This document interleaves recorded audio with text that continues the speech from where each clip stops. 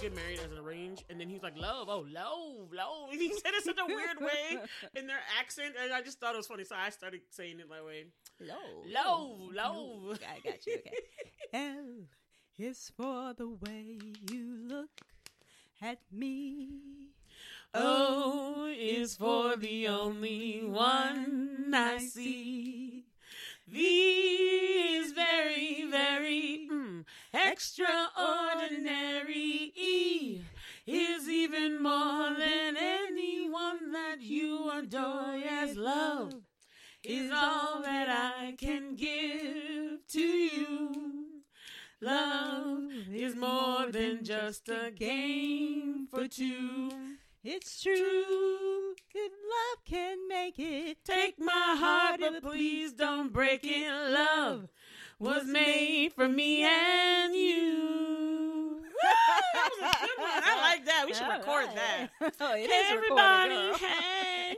What's up, people? It's your blurred girl, Bola, Triple F Queen Bola on the mosaic. And it's your girl, No Tagline Whitney, backing Woo, woo. it up here on the mizzen. Yes, and we are Blurred Talk with Bola and Whitney, as you with guys these know. sick harmonies, y'all. Yes. I'm not going to lie. We did work that out. We worked that out. It was good. Whitney, let me just high five that one. You know what I mean? Yes. Yes. That was beautiful. That was like one of our best song numbers. We just started the top of the pod. We just gonna sing it for you guys. That's right. Because we are in the month of love. And Black Power. And Black Power. And so Actually, it's more like Black history and culture. But anyway. I'm gonna put Black Power on it. Hey. Hey, girl. Hey. Exactly. So this is the month of Black Power and love. And so what did we decide to do today? Black love. That's right. Black love, y'all. We doing Sylvie's love. And Yes. Needle in a Time Stack. Yes, so we actually have two different kind of Black love movies to talk to you about today on this pod. And what I like is that one is like a period piece, and the other one is like a sci-fi piece. Yeah. And so we are excited to talk about the difference between the two of them and like how they talk about Black love and feature Black love. And so you guys just be in a lovey-dovey, saccharine sweet. Do I need to play Love Fool by the Cardigans from the 90s?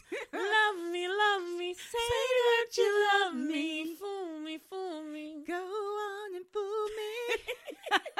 I love that song. I get do all love that mushy song. inside, and I think of the Spice Girls, and just that period, like, what was I doing at the time? Anyway, but that's what we're going to be talking about today, y'all. So, happy Black History Month Happy Black History Month, for y'all. all my blurs and the non-blurs. And just we join forgot us. to mention, I mean, if y'all are listening to it the day it comes out, this is a special episode, y'all. Yes. Because this is a Valentine's Day episode Yes. instead of a Thursday drop like usual. Y'all Happy get Valentine's a bonus Day. episode for February. Yes. Because it's Black History Month. And we both black. Yes. And we like, yes, girl. Let's just drip it all on them. Drip all the sauce on them. Dripping all the sauce, all the beautiful sauce, sprinkling all the sweet tarts and right. sweethearts. The sauce, the black girl magic, everything. Everything. All right, y'all. So enough of us acting up and basically enjoying ourselves.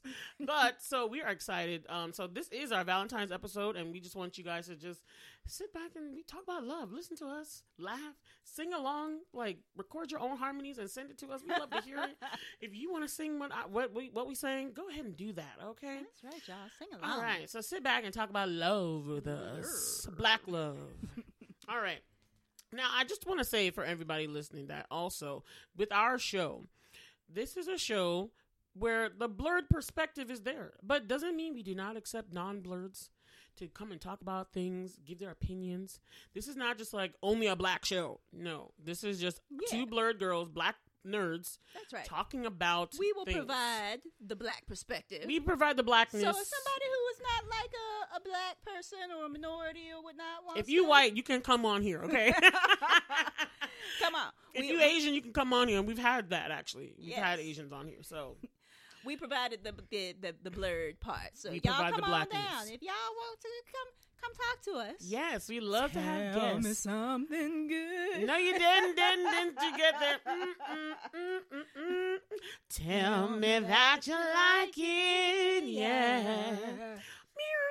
I feel like we sang this before. We probably have. We have some that we probably come back to pretty often. Oh they just my apply God, to man. situations. Okay, let's get into our Blurred because we do got 2 movies to talk about today. Oh, so let's get into Blurred Out. You go first, girl. You go. Okay, I will go first. Okay, so I'm not gonna lie. By the way, Bella G, I like your outfit. Not just your hair, Thank but your you. outfit. Well, y'all should Thank see her. Oh, you. maybe y'all see. Well, no, you won't see the full outfit with the Instagram post, but y'all should see it. It's a great outfit. Thank you, guys. Thank you so much, Whitney. You're the no tagline. You're the bomb.com. You know I'm the fashionista one. Anyway, but I'm blurting out. I just have some honorable mentions. So actually, I've been watching a lot of the Olympics. Not a lot, but just a little bit, and it's okay. So it's okay. But I've been watching that. Also, I wanted to shout out a show that I heard was really good about Black love. So this is like I haven't started watching it, but I want to start watching this. And I had listened to a podcast, and it was a podcast called For Color Nerds. Huh. Yeah, so it's a podcast, basically other people like us, and they probably are in our age group, because me and you are kind of elder millennials. Over 30 millennials. Eliza Schlesinger. And yeah, we're the elder millennials. I got it from her. Because you have to distinguish. The ones born in the 90s are totally different from the ones born in the 80s, okay? It's just different. We were born in the 80s, so we are the elder millennials, and the 90s millennials got everything they wanted. We were the test tube babies, and they just like, okay, we'll perfect it on them. And then the Gen Z is just running amok. So we'll leave the centennials alone. But anyway. Bitches running wild. Yes. So they, I like that. So they have a podcast called For Color Nerds, and it's a guy and a girl, and they talk about just different topics. So they don't really review movies. They just talk about different topics, really. Oh, okay. So sometimes they have guests talk about things. And on their podcast, they mentioned 2 things that I liked that is about Black History Month. I'm bringing it up for this very purpose. Because it's Black History Month, they talked about how they had a guest who made something called the Black Film Archive. So it's a website where you can go and there's a full list of Black movies that are made by Black people or about Black people or Black topics, made from like 1915 all the way to the 70s. And it's like an archive for you to go and just learn and soak it up and see what we actually had made, what people were doing, what we were doing from 1915 to the 70s. Yeah. And I think the person who made it, she's trying to expand it, but I would definitely go check out that episode, guys. It was in December. But it was called the Black Film Archive. But I mean, I went on the site and I looked it through there and I was like, wow, there's some old stuff on here that I didn't even realize was made and that Black people made. Because, you know, it was very limited in the 1915s. Yeah. They let us do nothing. But there's some stuff out there. So I think it's a great way to like go and learn. Since we're talking about Black love, we're going to talk about Black people in film right now. Yeah. And just the representation, just to see what was going on during that time and soak it up and learn. Because even me, I realized I had not watched a lot of Black films that a lot of Black people have watched, and probably because my family's not from America. So some of the things that people are like, yeah, we know this. Like, I don't know. Like, I'm gonna be honest with you, Whitney. That song you were talking about Silent Night, oh my God. The Temptations, Silent Night. I just heard it last year. That is a Black culture staple. I just heard that song last year, and I didn't tell you because I didn't want you to think that I did. Because they're like in my mind, and I'm like, I do not know. The Silent Night I know was next the time ones... you swipe declined. Your Black card is declined. My card is the blackest one because I'm African. Okay, I got the original Black card. Okay. Anyway, but I didn't want to tell you before because I was like, ooh, I've never heard this song. Oh my God. And then it's like one of the greatest Christmas songs I looked it up just to... What do you think, though? I like it. It's awesome. You know what? I didn't look it up. I heard it because my sister at the time, remember I talked about this on the Christmas podcast, that my sister was playing Christmas music while we were trying to put the tree together with my nieces. And I was like, get rid of this old school, like, we want something lively. And then I looked up Black Christmas carols or Black Christmas music. And so a whole list came out, and their song was on there.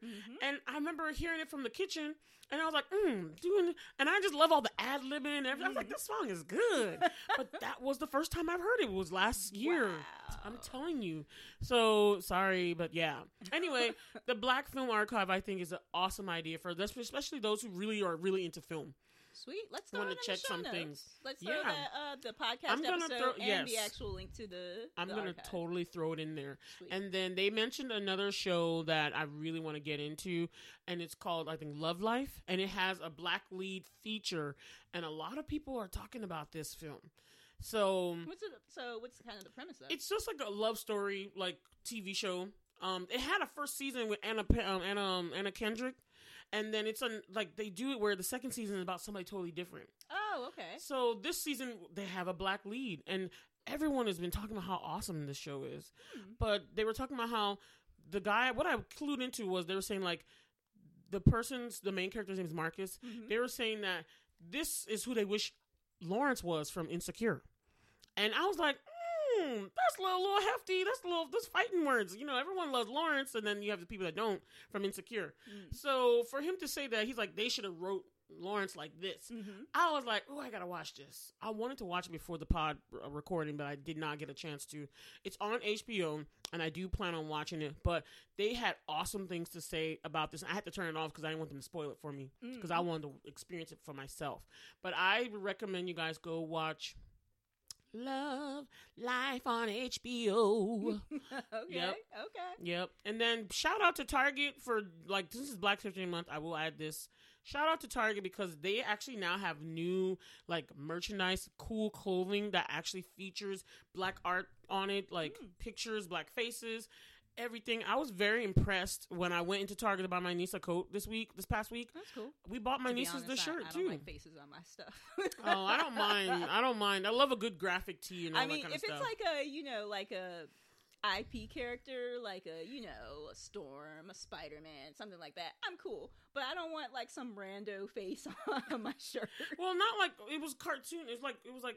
I don't want a rando cartoon person on my shirt if they're just some random person. I like it. Like the black art of the black girl and the hair. I love those things. I loved it. I will post my video about it later. It's cool, like graphically, it's cool. But I just don't want like a rando on my shirt. So you prefer like a regular tees. Like, what do you prefer on your shirts? Plain ones or? I mean, I can do like, characters like the Muses sweatshirt that you gave me. Oh, you have to know what it is. Yeah, I don't want just some random person on there. Oh, I like the graphic. I like it as a graphic because I just like it. It's a representation of blackness, and I like them. I think they're awesome, and they have other shirts that have words too. I prefer different representations of it. Like if it's like a silhouette or something, I'm cool with that. Like Big Fro or something, but it's a silhouette. I'm cool, but I don't want just like a random like cartoon giant head on my shirt. I'm like, oh why? My gosh, Whitney, you made it sound terrible. I don't care if it's black, white. I just don't want some random head on me. Yeah, I'm just like, why? Okay, so Whitney's not down, but I'm telling you guys, I had to give it to Target for actually doing it. I thought it was really nice. They had it on the bags.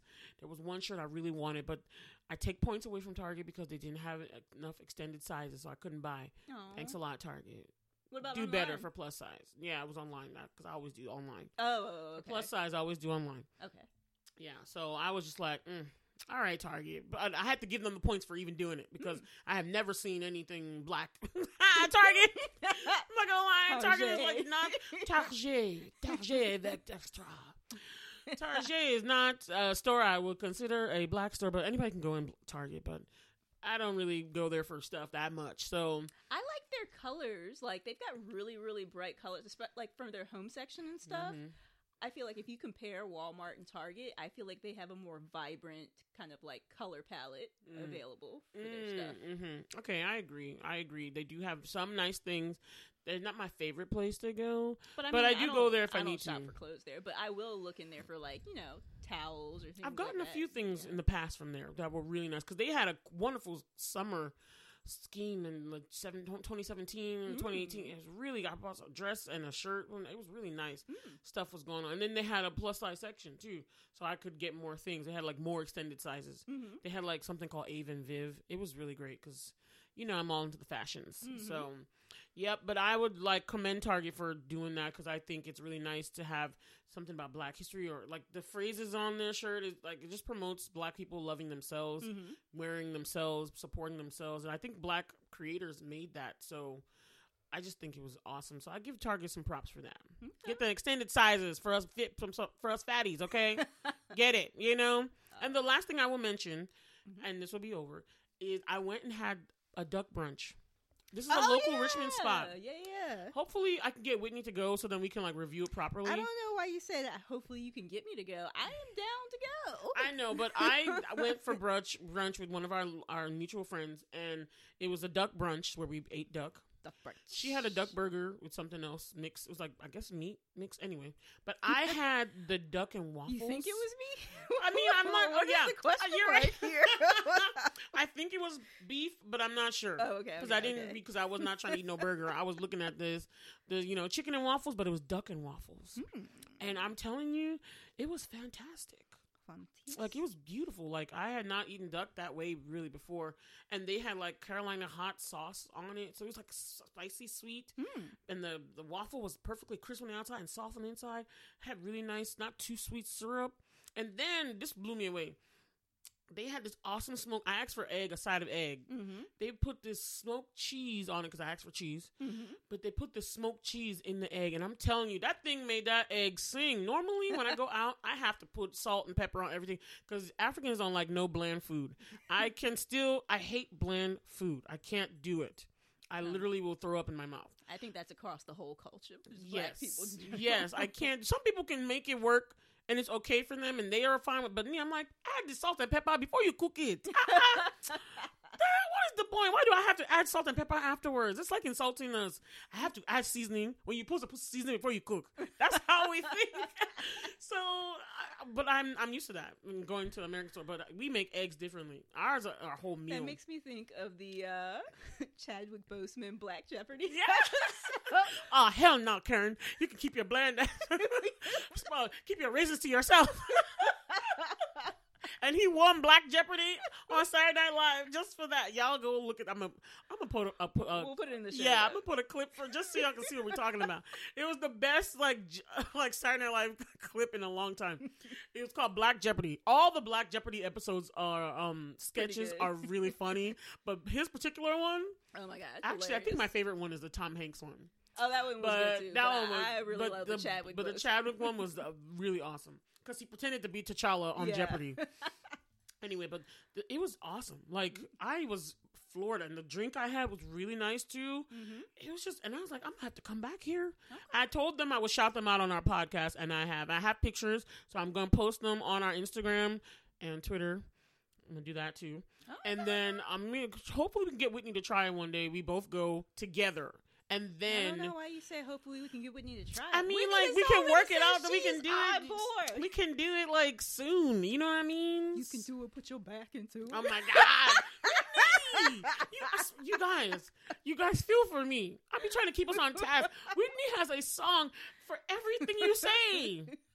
Anything you can say. That's why if you were playing a game with Whitney, a music game, Whitney would just be on it. She might not remember the name all the time, but she know the lyrics. Anyway, it's the Shaved Duck in Midlothian, Virginia. If y'all are listening, please go out there and get yourself some ducks. Some good ducks. And I'm like, you know what? I'm happy to eat the ducks because they got too much attitude. Ducks are arrogant to me. Oh, you know what? I'm happy ducks to eat are them. Not just they are straight up gangster. Geese, they're cousins. The geese you're right. You know what? Gangster. I can't remember if they're ducks the are most super hood birds but ever in the world. Geese will walk across the street, look at you as you are in your car, your 2-ton car, and be like, what you gonna do? You share my passion. Like, I'm feeling it so bad because I'm like, how come no one else? I remember I was doing it this very week. I was like, if y'all don't get y'all little waddling cells out the road, y'all are just like, we gonna occupy this. I'm gonna take my time. I don't give a damn. You got somewhere to go. I'll just be looking at you and be like, how dare you? You know. Like, oh man, the geese are the Rocco's Modern Life. Yes, the geese are the most gangster birds in my. Ducks are also gangster, so I'm just like, I don't mind eating a duck. Okay, so someone's like, don't eat rabbits. Don't eat. I was like, I don't care. Ducks are arrogant. They need to know their place on the dinner plate. Okay. But duck actually tastes really good. So there you go. That's all I'm learning out about y'all. Okay. Your turn, Whitney. Okay. So, let me think. Okay, so one of the things I'm blurting out about is at the Altria Theater recently. It was not today Friday, but this past Friday. They had Come From Away at the Altria. It's a Broadway show. It was like, as part of my mom's Broadway subscription, it's like the one that I was like least excited about because I didn't know that much about it. I mean, I read the synopsis and I'm like, oh, okay. I've been seeing the ad for ages. I'm glad you said something about it because I was like, now I know what this is about. Yeah. So like we go in, me and my mom, we see it. It is fantastic. Y'all. Fantastic. Listen to her. Oh she my don't God. say that about everything. So good. I was so pleasantly surprised. And like, not even just like pleasantly surprised, but just like, because pleasantly surprised is like, I feel like a relative term to, I had low expectations and it exceeded. But it's like, no, from an absolute standpoint, just like mind it was blown. just, it was great. It was great. And they actually have it on Apple TV Plus. It's like a cast recording, I think, almost like what they did with Hamilton. Mm-hmm. Well, I'm going to come up in here and watch it. You should, Bola. We're going to do a watch day. Yeah, I really want you to see it because it was just so good. And I feel like the Altria wasn't as crowded when we went to see it on Friday night. I hope that they got a lot of people in there because it was just so good and it just deserved like to have a lot of people see it. It's so good. What would you rate it as on our rating scale? 10 glasses, girl. 10 glasses? 10 glasses, girl. Not even a 9 and a monocle and a contact? It's 10 glasses. All right. That thing was fire. That thing was fire. Okay. 10 glasses, girl. I'm going to come up and roll up. I still need to finish Ted Lasso, and you don't want to know the Apple subscription. That's right. All right. What else you blurting on about, Whitney? Let's see. What else was that? I don't know if I talked about this on the last episode. In case I didn't, did I talk about Jungle Cruise? No, but I heard my sister and my cousins, my sister and my nieces watched that when I wasn't home one day, and they said it was awesome. She didn't want to watch it at first. It was awesome. This is, once again, shout out to Todd. Once again, this was a recommendation of his, and I watched it because I hadn't seen, I knew it was on It was Disney The Rock Plus. again. I like The Rock, actually, but it was just, for whatever reason, it slipped under my radar. Mm-hmm. And it was so good. Yeah, I heard it was. I just didn't get around to it. I was more interested in watching Red Notice, which I also very much enjoy and recommend. Is that Netflix? Yeah, that's Netflix. Okay. And with Ryan Reynolds, Gal Gadot, and Rock. Ah, I like Gal Gadot. Very surprise at the end. I love all three of them, to be honest. Yeah. The surprise at the end twist is really, really spectacular. Ooh. But I was into that, and then I just forgot to go back and watch Jungle Cruise. I actually was interested in Jungle Cruise because I really like Emily Blunt. So I was interested too. I actually had it on like my Evernote because I have like a list of movies that I want to see. Of course, you but have a list. But then during the pandemic, everything kind of yeah. So it was like still on there. I was like, oh, this was on my list, and I just never got around to watching it once it showed up on Disney Plus. But yeah, really good. I definitely recommend it. Check it out, you guys, on Disney Plus. Yeah, and I think like that might have been. Oh no. Just FYI, the second and final season of Centaur World came out. Oh my god! And I watched that. It was probably like a month ago that I watched that. Because you don't do that to me when I blurt out. It was really satisfying. I enjoyed it. They had more great songs. The Becky Apple song was like hilarious. Becky Apples. I think your apples suck. Wow. Because Horse is like jealous because she hears that Ryder, her actual like human rider, like was like riding another horse, and she's like jealous. She's like, she was my friend first, so she's like, Becky Apples is the worst. I don't know her, but I know she's the worst. I love how happy you get about these little cartoons. I'm just like, my God, I love it. I'm still like well, they're not adult cartoons. Into Encanto. I've been like playing like a playlist that starts Whitney. from Encanto so often. Encanto is just like it's taking over the world. Like deservedly so. Though. Like do you realize how many people I watch like every day? I see a video of somebody dressed up like Mirabel and Dolores and Camille and then Isabella and Louisa dancing, singing. Everybody's getting into it. I can't wait for my nephews to get older. I want them to be old enough so me and Mom can go and take ballroom lessons because... Why do your nephews need to be old enough to take you? Because my brother's not going to do it and my dad's not going to do it. Oh, y'all don't have partners. Okay, yeah. But, like, I really But why don't y'all just go take it and get partners that are already there? Like, there's guys that take it that are actually interested. There are, feel like there's probably maybe an imbalance sometimes. So, but why would you make your little nephews like and the grandbaby? I didn't say little. I said when they get older. How old are you going to be? Because old enough where they can dance. They like dancing. Thank you very much. I didn't say that. Babies actually do like to dance, but when kids get older, they become stuck in their own little thing. And what if they don't want to take you guys ballroom dancing? I feel like that might be a possibility with Eli, but I feel like Peanut has got that he's going to be your dance partner while you're me extra and Mom's old. Dance partner. I feel like he truly enjoys dancing, and he doesn't mind dancing with his grandma and his auntie. Okay, I didn't say he didn't, but I'm just saying. I feel like he's going to be one of those wonderful young men. I'm just saying because I was sitting at the table, and we had the Google Home speaker playing, and he and my mom were Eli and my mom were dancing, and Peanut comes over to me, and he holds out his hand. He says, "I want to dance with you, Auntie." Aww, just like, my you're heart. gonna be one of those wonderful young men. We're at the school dance or whatever. Some young lady who's a wallflower. You're gonna be like, "Would you like to dance?" You just Can we get to real life here? Okay, so can I just say just this? so y'all know, I'm not trying to. I've gotta conceal. I will. My God, Whitney, where are you going? Don't go for violence. Saying. Don't choose violence. Don't choose violence. I'm y'all just saying, what if they grow up? Have a relationship with the Lord? Oh my God. You better have some goals in life. We don't want no riffraff around my nephews. What if they grow up and they're like, I don't want to dance with my auntie? That's a possibility. I don't want to dance with grandma. Fine. It's a possibility. That it is That's a all I'm saying. When they get older and they can make decisions for themselves. But I feel like at the very least, Peanut would. I think Eli would probably. I feel like Eli's gonna be like, nah. I feel because you know how guys get like they will be so open when they're kids, but then they grow up, the world gets into them. Eli would be the more likely to be like, and they become reserved or they become more into the character. I feel like Peanut will continue with this. All right, so you're just hoping. So excited. So I'm just saying. Yeah, don't be rolling up on my nephews, or unless you come. Who are these people rolling up on your nephews? I'm saying he's gonna have to. My nephews. They gonna. You have mean to the fight little ladies when they get? Yes, we gonna have to beat them off with sticks. And I'm saying. All I'm saying is you should not let the growth of your nephews are young right now, like really young. You should not let the growth of them impede you from actually going and just dancing and doing what you got to do. I dance anyway. I'm just saying I would like to take the actual ballroom classes. Yeah, but take the ballroom classes now. Okay. And then dance with whoever's there. Dance with a chick. I don't really want to do it anymore. Oh my God. Okay, we're gonna move on. I mean, I would still do it, but it's just like with the way the pandemic is, it's not really the time that I would really want to go in there anyway. Girl, get me some men's real quick. I don't care. Hey, my mask daddy. and stuff. Like when I do something where it's physical exertion, I don't want to have to wear a mask because I feel like, sometimes I can do better with the mask, and sometimes it's like 5 minutes. It's too long. Oh, but you might not have to dance with the mask. You can just be like, "Are you vaccinated? I'm vaccinated." Cool. I don't know what their habits are. And let's not even get into this. This is supposed to be the Black Love episode. This is a negative downer. But my point was that we don't talk about Bruno. I love that style. We don't talk about the tango-ish style. Is it tango?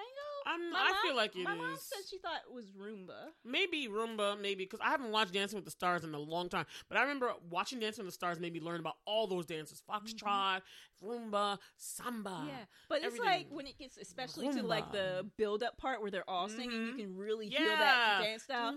And that's why I really wanted. I was like, this makes me really want to learn. Fine, we can dance we can dance in your room here. Just give me a minute. I get winded. You can leave your friends. Oh my God! Stop, Whitney. And if they don't dance, then no friends of mine. We can dance to Bruno all you want, because I'm not gonna lie. I have still been every morning. My nieces wake up. I wake up with them because I go to work downstairs, and they get up, and this is what they decide to play. If they're not watching their little Roblox or some of their YouTube channels, they will play on repeat the playlist that has all the songs from Encanto. So every morning I have no problem with that. Me and I bound with the family magic out. I know the words. And actually, we don't talk about Bruno. It's actually my second favorite. My favorite is Surface Pressure. And Pressure like a drip, drip, drip. Well. Yes, I love that. Whoa. Pressure like a drip, drip, drip, drip. Just go pop. Whoa, Okay, that's all we should do. We've sang a lot in just the first few minutes of the show. This is chock full of music, but music let's get to Black Love. It's the sound of love. Yes, I'm not gonna lie, it is, and I'm not.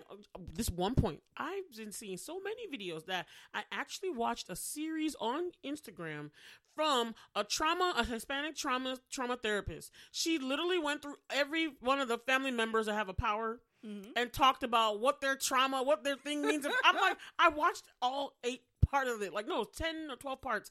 I literally sat up in late at night and I watched all of her analyzing of each character. It was ridiculous. What about Julieta? Because I felt like she was well adjusted and didn't. Oh no, but she had to do something because she said no. Those kind of people. She had what she had to say about Julieta too, because they're like those are the kind of people that everybody comes to, everyone trusts. But they have to be careful too because she's like, oh, they could also be just too complicit, too what's the word she used?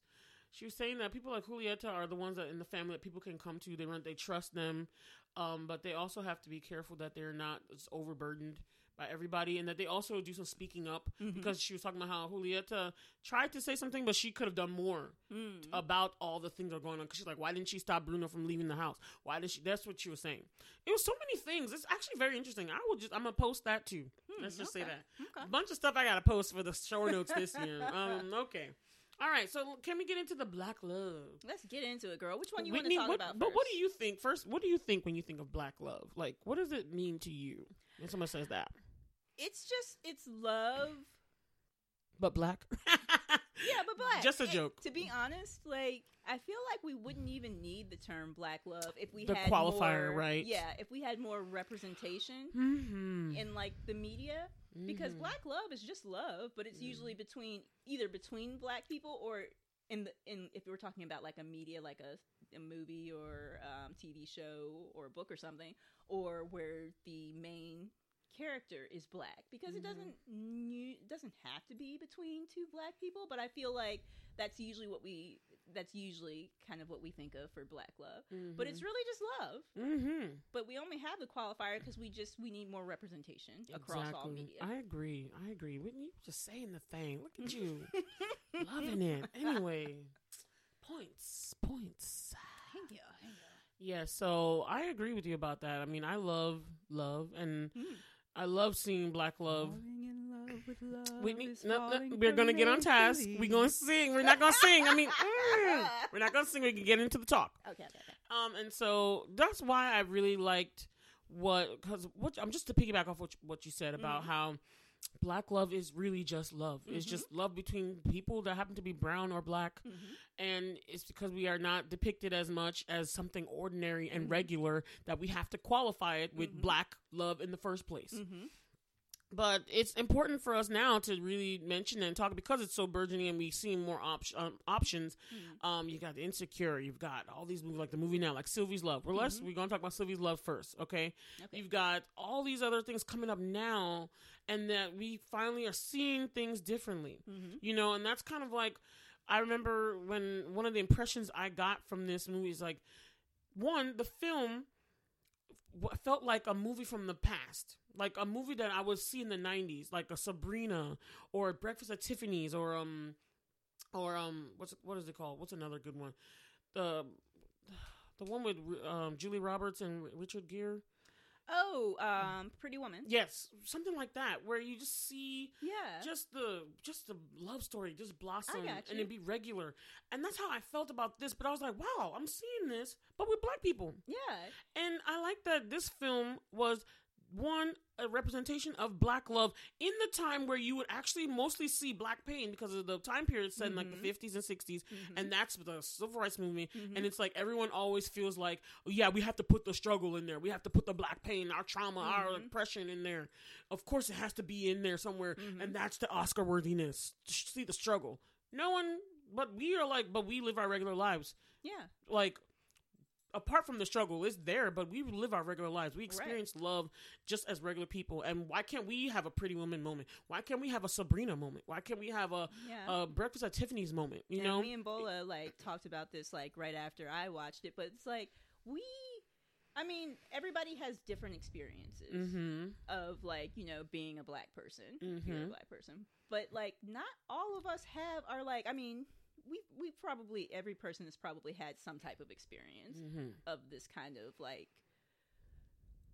either insidious or outright racism or something like that kind of trauma. But it's not as prevalent as the media always depicts it to be. Like, that is not my experience. Every day. Yeah. Yeah.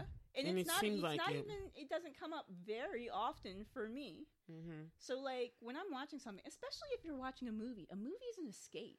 Yes. So yes, Whitney. Why? We can never. That's the thing. The media, like, it doesn't allow us to escape the oppression. It's like it's reinforcing that this is something we must constantly have to deal with all the time. And I'm like, but what if I don't want to deal with? Like, I'm not gonna lie. There's a new show out called The Underground Railroad and all that kind of stuff. I thought it was old. I thought that ended in like. I thought it's newer age. It's newer. Like, newer. Okay, gotcha. It's the newer one. I'm not sure if it's called The Underground. It's on Amazon Prime. Smollett? No, it's a newer one. Different people.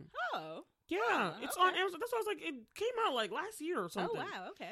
It's called The Underground something. It's about slaves. But I'm not going to lie to you. I'm not knocking that you shouldn't watch these projects, but I'm over slave dramas. I'm over it. In a certain mood to watch. I'm never in the mood for a slave drama. Never. Because I'm like, I want to see us beyond this. It's like we can't escape this. We need to stop going back and looking how, we have issues we're facing right now currently. Again, Black lives are filled with oppression. To overcome, but it's like, why? But why? Need to keep reliving our trauma. Thank you. We want to just I want to just be in a sci-fi and see my Black people in a sci-fi film. I want to do a Black Panther. We in a place different. I just want to do that. Yes.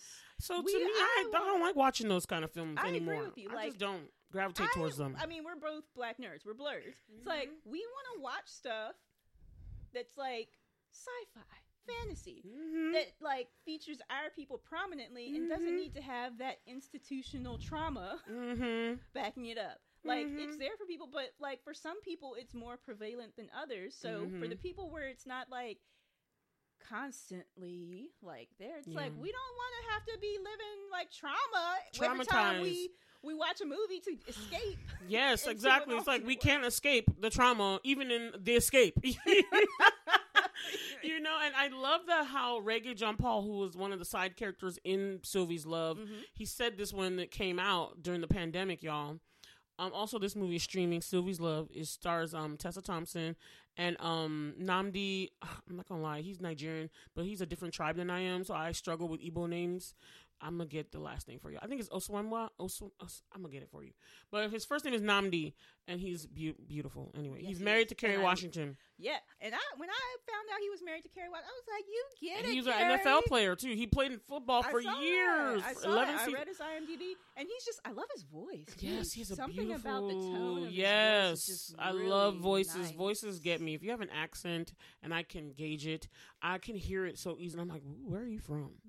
Anyway, but it attracts me. Voices attract me. Sounds attract me. But anyway, but I just love how Regé-Jean Paul said this. That he said that he liked doing the project because he's like, he finally saw a story where it was devoid of Black pain. And I mean, that thing struck me when he said it. Yes. It was like, this is devoid of Black pain. This is just a simple story about a man and a woman who love each other, who happen to be Black, talking about what love is just about in their lives. And I love that. And that's what I got from this film. And that's what made me love it so much. I think that this has become my all-time favorite Black love movie. Beautiful. Because, like what you said, it doesn't have like that institutional trauma. Yes. It's I know just Black a people love experience story. it as a whole on the daily. I'm not gonna lie. Black people as a whole, collective, experience trauma and issues on the daily, and they always have to express it. But individual lives, not every day. It's not about that all the time. We just out here trying to live our lives too. We want to love. We want. I want to love with somebody. That's not the right word. That's not the right word.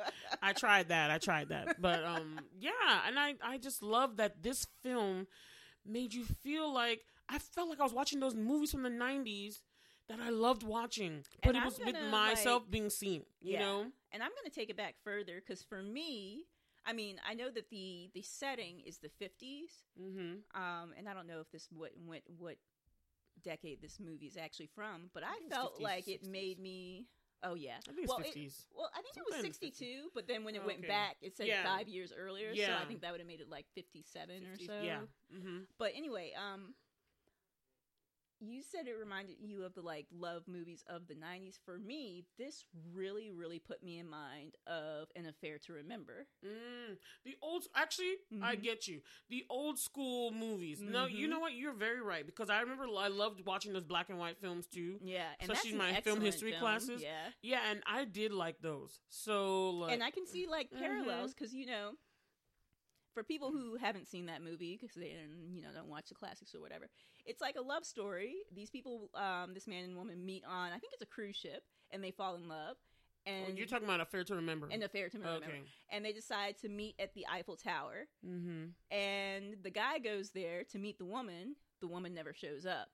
So then, like, I think it's like years later, he like finds out where she's at, and he like goes to her apartment to meet her, and she's sitting down the entire time. She actually went to meet him, but she got in a car accident, and she was like paralyzed from like from the waist down. So she didn't like ever contact him or anything because she didn't want him to have the what she thought of as like the burden of having to take care of her with her like being paralyzed. Yeah, being paralyzed. And I feel like I see definite parallels between that and Sylvie's love, because both of them, they were so in love. And I feel like this is like and I can't remember what the passage, what the act part of the Bible is, but love is patient, love is kind. I think it's in the New Testament. Yeah. It's in like Romans, I think, Romans 16 or something. And I'm a Sunday school teacher. That's messed up. I don't know. After that, after the love is patient and love is kind, but it's like both of them, this was like true love because they were not concerned just for themselves. They were concerned for the other one. First, Sylvie, like, gave up. She didn't tell him that she was pregnant because his career was about to take off, and she didn't want to make him choose between the baby. And our main guy was a saxophonist, and he was very good. He was very good. And she didn't want to make him choose, so she didn't tell him. And it was out of love. It was sacrifice and love. Yeah, I'm about to say the main theme was sacrifice. My sacrifice. Sorry, I love that Creed song. And then on the opposite side, when what was his name in the movie? Yeah, what was his name? That's sad. Robert. Yeah. Robert. I heard it today. So when Robert like thinks that he gets this job at Motown, but it doesn't because this dude is just gave him the runaround. He was all talk. I was mad about that. Instead of telling Sylvie about the fact that he didn't get it because he wanted her to move with him back to Detroit when he got it, and she was like, "Okay, yeah, I'll do it." So when he gets back, he doesn't tell her that he didn't get it. He like observes her because at this point she's like this like really successful producer, which as a black woman is amazing. Very uncommon, especially in the time period. And plus, it was her dream to do that, and so she she's became living her dream. So he watches her doing what she loves, and he just doesn't tell her because he loves her so much. He loves sacrifices. Her. He doesn't want love her is sacrifice to give it up. And it's so funny because when Sylvie is talking to her cousin, she was like, "Why wouldn't he just tell me?" She was like, "I would have gone with him." And she's like, "That's probably why he didn't tell you. Because he didn't want you to He didn't want you to give up what you're doing, what your dream and your love." And it's just like it's so beautiful. It's so touching. Yeah, it really is. And because it's like beautiful. True love. Like you love someone so much that you were willing to sacrifice your happiness with them in order for them to excel and soar. I don't know what other iterations of love are stronger than that. You know what I mean? Sacrifice is really a strong component of love, I think. I will say that I feel like love shouldn't really be about sacrifice. No, I'm not. I said component of love. Love is still bigger than that. I know. But the fact that you are selfless enough and love that person enough to be willing to do that is like selfless love. I think is like the highest type of love. Yeah, I agree. And I just also liked how there was a little bit of like girl power in this, especially because the time period there wasn't girl power. But it showed her as a black woman succeeding. Like, and you saw that another woman of color was giving space for another woman of color in a film where in a industry that did not want us there in the first place, you know. And we didn't talk about all that outlier stuff of the racism and all that kind of stuff. There was like one little scene when her when she ended up marrying that other dude that everyone wanted her to marry, and they had like a dinner like with one of his partners who was white. There was like that one part, but it was so minute, and I love it because I was like, I don't want this to ruin the movie, but I don't want them to be unrealistic either. Right. So I love that they touched on that part just slightly, but it was just ever so slightly. It's like so that we can be real. Just living in a bubble. Yeah, we be real. We can be. These kind of off-color comments was fine for white people to make, even in the home of black people at the time. You could just come and disrespect me in my own house. No African would ever have that, by the way. But we weren't over here at that time. Anyway, but I like that they focused on, like, you saw a little bit of that girl power, that woman coming up with her own, like, we got to see her making it, becoming what she wanted to become.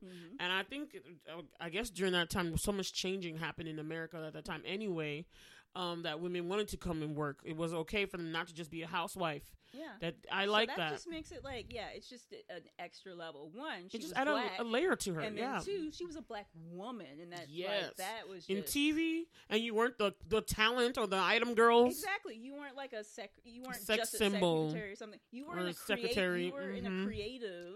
A power position. Okay, can we say that? And creative, like, because that's another thing. I feel like we don't always encourage our... They were both creative because he was a musician. He was. And he went after what he wanted to do, playing jazz. I feel like we don't always, like, not everyone who is a creative person in our community, like black people, don't always encourage their children if they do have that talent. I understand being realistic, which you should. You should be realistic, but you should also let people pursue that. I think we're doing better now, but I feel like sometimes, and you know what, it's not just us.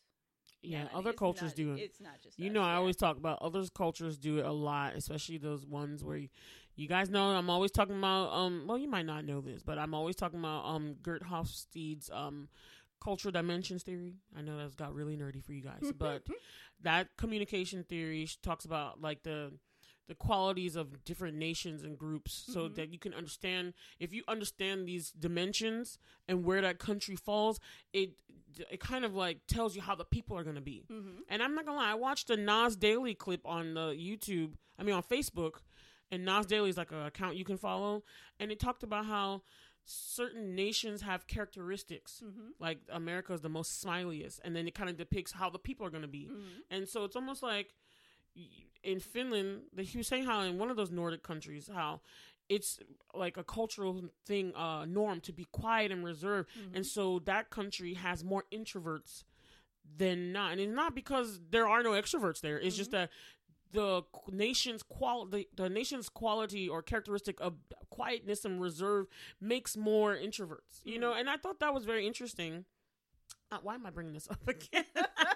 But I was talking about how in other collectivistic societies where the family unit is more seen and more prevalent and matters more than the individual, you will see these kind of things where they do not promote you just going off on your individualistic thing. It's like, no, you need to do what's best for this family. What's going to honor the family is you being a doctor like your dad. What's going to honor the family is you being a dentist like your dad. What is going to honor the family is you joining the business. But when the kids have other dreams and things and they don't let them go, I understand what you're saying. So, and you would think that in the movie too, that our Sylvie was going to just stay in the shop with her dad and just run the shop with them or something. And she was like, no, I don't want to do that, you know? Or she did kind of fall in line with just become a housewife, but it was because she had the baby coming, you know? So she had to protect herself too. It's still that time period. Ain't nobody want a baby without, you know. And honestly, we got to give her, the husband, credit. He wasn't the main, what was his name in that, Sly? Was it Sly? No. Lacey. Lacey. Lacey was the one that she ended up marrying. It was the one that everyone wanted her to marry. But then she met Robert, and they had a summer fling. I feel like it was, I don't know if it was everyone. I feel like it was more her mother. Her mother wanted her because he looked good on paper. He was a doctor, I think. And came from a family of doctors. So he was like. No, wait, sorry. No, he wasn't a doctor. His father was a doctor. Okay. Because remember, he was like getting some type of account or something. Yeah, so that's right. That's right. He was in business or something.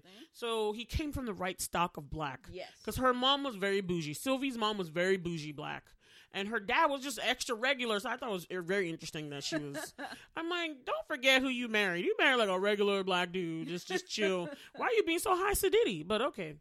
But her mom wanted her to, because she's like the prim proper, I teach elocution and etiquette lessons, you know, and she wanted Sylvie to have the right match, which is fine. And I like that they showed that. There's the bougie black, y'all. It's everywhere. Yeah. We have them. Some people call me that sometimes. I'm not always like that, but sometimes. We have that too. I mean, they're not always bougie, but it is like, it's also part of our culture in some place. Yeah. Like, I don't know what it was called. So it was a Sisters United. I forgot what it was called, but it wasn't exactly a cotillion, but we did have to do like dancing and stuff. Dance and stuff like that. And my mom had like a similar thing when she was young too. So like, it's a Southern thing, I think. I think you're right. It's definitely the cotillion, all that kind of stuff. Is definitely a Southern thing. So you would see more so people living in the South doing that than people in the North or other regions. Pageantry and all that kind of stuff is very high. It wasn't exactly pageantry, but it is kind of. No, I'm just talking about in general. Oh, debutante. That's what it is. All of that stuff. Yeah.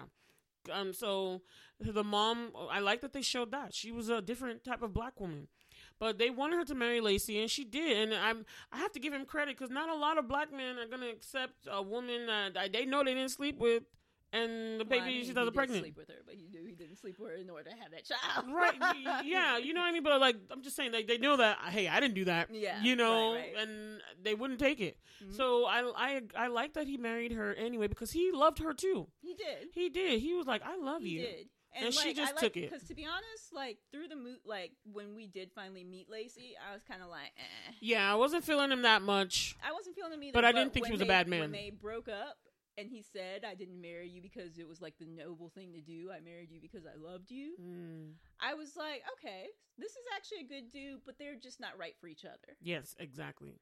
She was in love with Robert. Robert was the one for her. They both were so in love. They each other. Yeah. And they believed in each other, because like I like seeing that too. That was beautiful to watch. Was beautiful, because the problem with her and Lacey, he loved her, and I feel like she loved him in a way, just not like in love with him.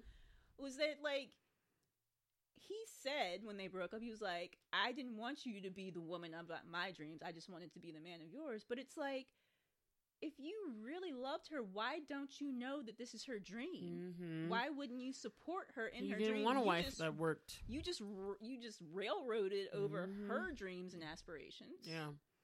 That part where you could see that they had different values and visions of life, and that stuff's so important to talk out. Even when you're considering getting with anybody, you need to find that stuff out early, because if they have a different expectation and you trying to find out after y'all tied them, you in for some stuff. Yes, you're in for some stuff, because when you want to do this or do that, and then they're not supportive, or they're like, I don't want you to do that, or like, you marry someone some wanting a housewife. Or one housewife. You just gotta let me know, because I'm not that housewife for you. Yeah, you know, because there's only a problem if that's not who they are. Exactly. That's what I'm saying. I was like, I always tell people to be honest with me. Tell me these things about you right now. You a sex freak. You a this, that. You a what? Tell me these things that you don't like monogamy. Tell me these things now, because then I could be like, oh, okay, I'm not for you. I'm not from you. Disparity between expectation. Exactly. I'm upfront with my stuff. I like to get it out in the open early. Okay, I let somebody know. Do you want to do this? Or are you this? Are you this? Let us know now. So I don't have to be, you know, I'm not gonna lie, even though as much as jerky as some guys have been, since we're talking about black love, as jerky as some guys have been in my experience with some of them and their expectations, because sometimes women get tired of men that just want to have sex with them and that's it. Like, it's like, I'm tired of that. Like, okay, we know that's what you're thinking about. Okay, but I'm just trying to get to know you. Like, stop talking about this, that, and the third, and I asked you, what are your hobbies? And you're talking about sexual things. Like, it's annoying. I think that's a clue for you, Bella. Yes, that's it. Thank you, next. But it gets irritating, but you're right. Put it up front, so now I know what I'm dealing with, and I'm like, okay, I can decide that you're not for me. I can't deal with you, because this is what you want to do. You do you, but don't do you with me. You know what I mean? And so I just get to the bottom of that, and I prefer men talk about this kind of stuff early, like, oh, well, I don't want to, you know, I want to see other women. I want to be in an open relationship. I don't want children, all that kind of stuff. Letting a chick know early, so you can find a fish in the sea that is for thee, you know? I like that. Because it ain't me. That was the third one. Yeah. Right. Your girl is doing it. Rhyming. And anyway, so back to the movie, Sylvie's Love. I thoroughly enjoyed it. It had this nostalgic feel, and it had a nuanced feel at the same time. And I was just like in awe of it. I'm not gonna lie, of the two, it's my favorite. It is, and I love her. Superior I love her cousin for me too, Mona Lisa. Yes, that was Aja. She was very, very good. If you guys know, she played one of the characters on. She played the black lady, the black girl on How to Get Away with Murder. That TV series by Shonda Rhimes, Viola Davis. She was one of the black girl. Her name was Aja Naomi King, I think. Oh, snap, that was her. She was also in Boxing Day that I talked about last time. I hope you guys watched that. That's also on Amazon Prime. Anyway. Now I'm trying to think of her name because I just said it. Aja Naomi King. I'm talking about her character's name on How to Get Away. Yeah, I don't remember. Because I watched that show. I enjoyed that show. Yeah, but she was on there, and I love everybody knows Rega John Paul from Bridgerton, and that's my sexy. He's on my list, y'all. He's on my list. I'm so excited for the new season. Yes, but he's not gonna be in it. I know, but I'm still excited. Yeah, I feel like I got over my hatred of like him not being there. Show that the second season is still gonna be awesome. I do too. And then the girl from Sex Education. The Indian girl Simone, she's gonna be on it. So she's like the main interest for the other brother. So I'm like very excited to see what they're gonna do. Which other brother? So each Bridgerton series is like each book is about one of the Bridgerton I know, siblings. but I'm asking which one. So the oldest brother, who's the annoying, pricky one, and Anthony. Yeah, Anthony's gonna be the main purpose of this season, and so Simone is his love interest in the series. So I mean, no spoilers, but it's not really a spoiler. But she's the love interest, really. Mm-hmm. So we're gonna see what happens because they could go either way. I don't know. I'm excited to see Bridgerton too. Me too. And so the diversity is just flowing. I like it. Mm-hmm. But anyway, so are we ready to rate Sylvie's Love? Yeah. I think we're ready. I give Sylvie's Love 9 glasses and a monocle. I don't really have any problem with it. I don't know about 10 fully, but I'm gonna give it a monocle and 9 glasses and a monocle. There we go. Okay. Yeah. Cool. I am going to give it 10 broken glasses because I'm slamming these glasses down because it's a mic drop moment for me, y'all. Did you just say 10 broken glasses? Yeah, because I took these glasses and I slammed them down. Why are we breaking them?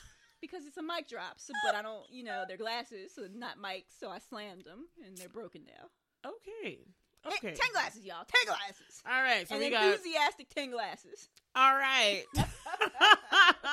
We got 9 glasses and a monocle from me, and 10. It's almost a perfect score, honestly. It is. I'm just more critical than Whitney is. I think the average in that case is 9 glasses, a monocle, and a contact lens. All right, y'all. Hey. 9.75. I'll have to actually do some actual math to just double check that, but I feel like that's what it is. I love that, a contact lens. That's our 0.25. Yes. Anyway, so yeah, that was our take on Sylvie's Love. Awesome movie. You guys watch it, please. Oh my gosh, yes. Check it out on Amazon Prime. Yes. Excellent. It's excellent. It's excellent film. It's a wonderful representation of Black love. Mm-hmm. And on this Black Love Day, well, just this Love Day, Valentine's Day, I hope you guys watch it after you listen to this. Or before you listen to this. And now we're going to go on to our second one, the sci-fi film. You wouldn't tell them about that, Whitney? Sure. Needle in a Time Stack. Which is a great title, actually. It is. It's really interesting. Because it's a play on an actual, idiom or phrase that we already have. Yeah. But this one was interesting because I felt like, on the surface, it's a love story similar to Sylvie's Love. But when you really get into it, I feel like it's about different types of love. It's like romantic love is not exactly the main type. Mm-hmm. I feel like it's really about different types of love because by the end, is it Nick? Yeah, Nick is the main character. Nick is, let me just talk about the beginning. I feel like in the beginning, Nick is not a very empathetic person. He's kind of an asshole in some way, honestly. Asshole is kind of strong. He just love his woman and don't want nobody to take her. This is true. And I appreciate that. But he's also okay. In some ways, he's still an asshole, though. But he's just not empathetic. It happened 2 times. You remember we both commented on it because, when he was with Well, wait. What's your first impression of this movie? Let's go there first. So it's very hard to nail down an overhanging drama. Genre for it because it is like, you know, sci-fi fantasy because of the time travel thing. Probably more sci-fi with this, since they had like an actual mechanism for doing it. But also romance. There is a bit of romance in there. I feel like romance was more understated. But it's hard to say what it is, because since it's like, it's still about love, but a different type. So I don't know what you would say that genre is. I would say this is a sci-fi film. It's just a different type of sci-fi film. Now, hear me out on this. How I feel like I'm glad we picked both of these films, because they are both new representations of Black love for us, that where Sylvie's Love was just about showing Black love devoid of pain, just as we are. And I honestly, Black ordinariness, so that we can become ordinary on screen, not to have this qualifier, right? But here you have another instance of Black love, or Black people in a romantic situation in a realm where you don't really see Black people in a lot of sci-fi films. So I like that this Black love was in another genre that we are not always represented in. And that I thought was very, very cool. It was. About this. And that's when it gets some more points from me for that particular thing. But I agree with you, Whitney. This particular movie was not only about just love or romantic love. This one was about love in different forms, because of the different relationships with the main characters that we saw. And so I did enjoy this movie. I did enjoy it because it made you think. I felt like, I mean, even though kind of like the inciting incident was based off of kind of the romantic love, to me the type of love that stood out more was like kind of the friendship. Because like when, like I was saying, Nick kind of lacked he lacked empathy at the beginning, because like his friend, the dude who's like a rich dude, Orlando Bloom's character, Tommy, who he had a falling out with, because Tommy was married to his his current wife. What is Cynthia Erivo's character's name? Janine. So Tommy was married to Janine, and they divorced, and then Nick married Janine. So it's like Nick is all, you know, had a falling out with Tommy, and he's all up in arms and stuff. It's like, oh, but dude, he actually had her first, so that makes it a little bit questionable on your part, because it's like, were you hitting on her? You probably weren't, but it does bring that question up in most people's minds, like, how did you take my wife? Yeah, did you take her, or were they really done? But he said he did. Well, I'm not gonna lie. Nick claimed in the beginning, he said it all the time, that he's like, I didn't even bother with you until you. He's like, I didn't even come at you or meet you until you guys were already divorced. It's just that they met through him because I was his wife from the beginning. Right. So, and again, it has something to do with like what I feel like this movie wasn't trying to explain love, but it just kind of showed. Nick was super jealous. Like each time, like he was jealous over Janine's relationship. I think he was afraid. With Tommy, and then when they had like the time shift, and he was with what was his old girlfriend's name? Alex. He was jealous of her relationship with Tommy. He was just always jealous. He was jealous of Tommy. Tuesday, Moulin Rouge, jealousy will drive you. Okay, well, just to put some context with this, Needle in the Time Sack is about a couple of friends, a couple in particular, but a couple of friends as well, where in this time travel is not only plausible, it's there, and it is controlled, and it is only like people that have a lot of money that really go back in time, and they are allowed to do things and change things. There is something as like time crime, but it's like, no, you can literally go back and change time, and then your present will change. And that was what his main fear was, but he did not want to forget, because I feel like with Nick, he knows that Janine is his love, like that's his person, and he did not want to lose him to Tommy. And Tommy was going back in time and changing things, and he was trying to actively get Janine back. So that was, the whole thing was another thing entirely. Now, I had always felt like Tommy was just malicious, and I thought he was like not malicious, but I thought, well, what would be the word for this? Because he's doing something that's not right. So to me, that's why I was like, this is a malicious thing you're doing. You're using time to go back to get her back when you guys amicably divorced. Like, she said no. Like, she told you that. She came at you like, I'm done with you, but you're trying to go back and meddle with things. It's not right. It's considered amicable if it's not on both sides. I feel like he didn't want to let her go. But they both divorced anyway. It's like, there's no point in being with somebody that doesn't want to be with you. I feel like amicably means that they both agreed to separate, and I feel like on his side, he was like, he never wanted to actually let her go. Okay, that's fine. That's all like needles and that's nitpicking, but I got you. I will use a different word. However, they got a divorce. Mm-hmm. So you can't be mad at Nick for swooping in when you guys didn't work. It didn't work for her anyway. Sorry for you, but it didn't work for her. I feel like you probably can be mad. He can, but it's too bad, okay? It's too bad. But when you think about, like, you know, bros before hoes, chicks before dicks, then then you're going to feel some type of way. Yeah, your best friend getting with her. I understand. Yeah, so from that standpoint, I understand you, Tommy. Almost like Tommy was in the way, though. It looked like they were... Okay, so let's go back. Let's go to this phrase.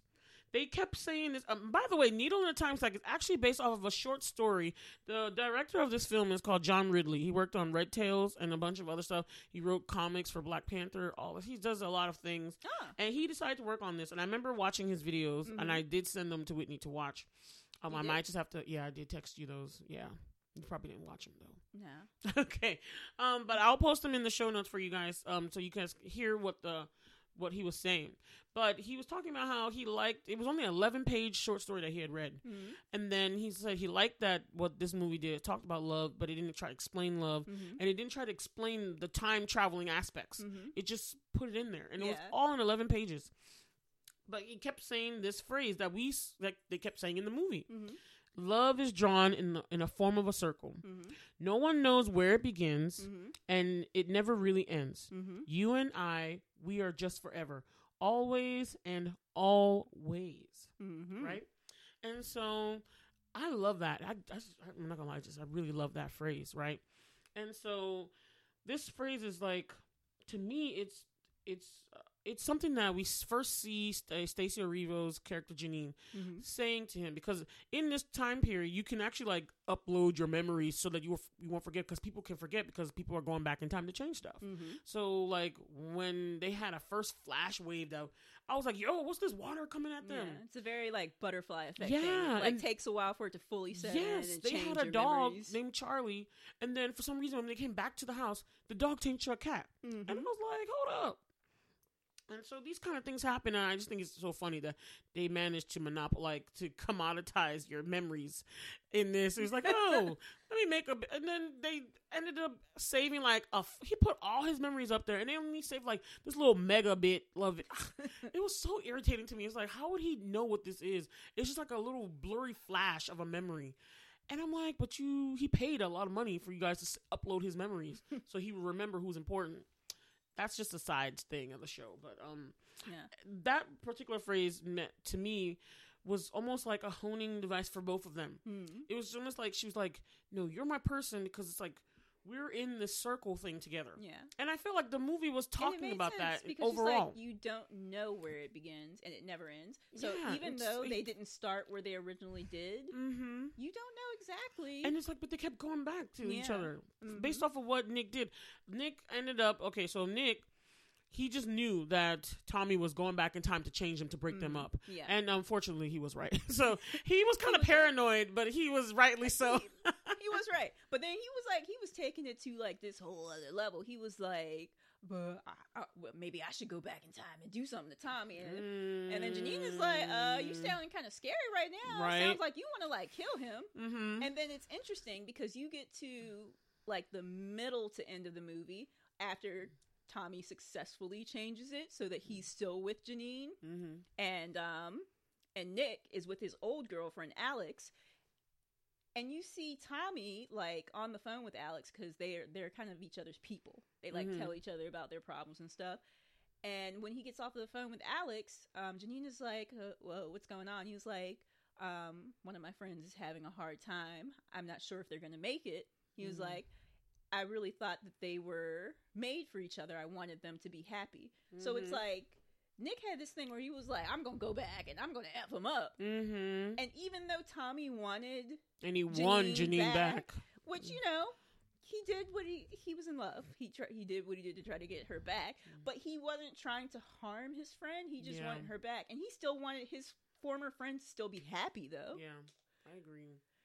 And then it's so interesting because then Alex, his girlfriend that after Tommy changes the timeline, he's still with her. Actually, I think he was married to her. Yeah, he made it till they were married. Yeah.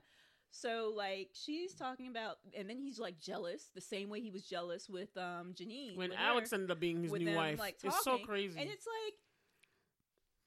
like another thing with, like, what Janine was saying, that it never ends. Mm-hmm. She was like, just because she's no longer with Tommy, that doesn't mean that she may have stopped, like she said, caring about him. It's still a type of love. She still loves him. She's not in love with him anymore, but she's not gonna, you don't just, I mean, some people might, but you don't just cut that type of thing off. If you're not like bitterly irreconcilable, like you guys are not hating each other, then you would still have some kind of feeling of something for that person. Right. Yeah. So it's like for her, she's like, yeah, I went to talk to him. I was married to him for some years. Yeah. So yeah, I went to go talk to him. But not in the way you think. And he just was like, why would you get... Yeah, so Nick was off the chain. Off the handle. Yeah. Let's talk about the black portion of it. So Orlando Bloom and Frida Pinto played Tommy and Alex, which are the other two people. Mm-hmm. And the main two is Janine and Nick, played by Leslie Odom Jr., who was in Hamilton. If you don't know what I'm talking about, he played Aaron Burr greatly, by the way. And then Aaron Burr, sir. Yes, I know. What's that one song? He's like, I'm gonna wait for it. Oh my God, I love that song. Anyway, and then Stacey Arivo, who we know from many things. When it happened. Yeah, that's a good one too. Oh, anyway, let's not get into Hamilton because I will sing all those songs forever. If we get into Satisfied, I'm really gonna have an issue. Oh my God, that is my favorite song. Yes, if we get into that, I'm gonna have an issue. So let's not. Okay. Because I love all of Hamilton. Anyway, but that's Lin-Manuel for you. Bruno Hamilton got me like stuck. And Moana, like I hadn't realized that. Yeah. And before Encanto, Moana was like my favorite modern Disney movie, and now it makes sense. He's just a genius. Like, yeah, now Encanto is kind of coming out there. I wanted to change my rating for Encanto actually, because now I'm just like, yo, this movie is a 10. Let me not even front. I gave it like an 8, and I was like, nah, this movie's a 10. Anyway, but Leslie Odom Jr. is plays Nick, and then Stacey Arivo plays Thank you. Why did you say Stacey? Cynthia Erivo plays Janine. Now, what do you think? I felt like she wasn't in the movie as much as I expected. Not gonna lie, she was not to me. But she was not to me but I guess it's still cool because Nick was the main person. He now, was. Do you think them having the two black people be the leads affected this film to you in any way? Like, did you read it differently? Did you feel anything different while you were watching this? What do you think, Whitney? I feel like, I mean, it's still a black love story, sort of, because they were kind of like, that's who he felt like was his true love was Janine. Mm-hmm. Nick, that was his true love. But then there were also other relationships in there. Because Nick's sister, who was in there called, yeah. she was Asian. Yeah. So I thought that was interesting too. And Frida Pinto is Indian, and Orlando Bloom is white. And then you have the two. So it's like, it's very diverse cast for the main people. I really liked that aspect. It made it very interesting. And it's interesting because, like, that's kind of like we said, like I said, the inciting incident was around their love and Tommy wanting to get her back. But really, it's about a lot of different types of love. And I felt like the other types really stuck with me more. Yeah, but what about the fact of them being black? Because I remember that's the question I asked you. So what do you think? Because I could see this film being a film, like, I feel like in previous times, I would see, instead of Stacey Arivo and Leslie Odom, I would see, like, I don't know, Ryan Reynolds and like Kate Hudson or something. I would see Ryan Reynolds. No, I'm just saying, like, I'm just throwing out white actors. I was just like, I feel like I would see those people in here, not who I have seen, not these two. So, what do you think about them occupying this space, or what do you think about this film being the? Because we are talking about black love here. What does it say about black love, I guess? We are talking about black love, but I feel like this film is leaning more into just the love. Mm-hmm. Like, I mean, technically, you would call it Black love, but I feel like these are the films that we would just see and not even think to say Black love if we had more of them, with it not, if we had more representation. Which is why I like that they chose to do that, to lead the leads, the black people. And it's not like a focus on the fact that they are black. They're just people.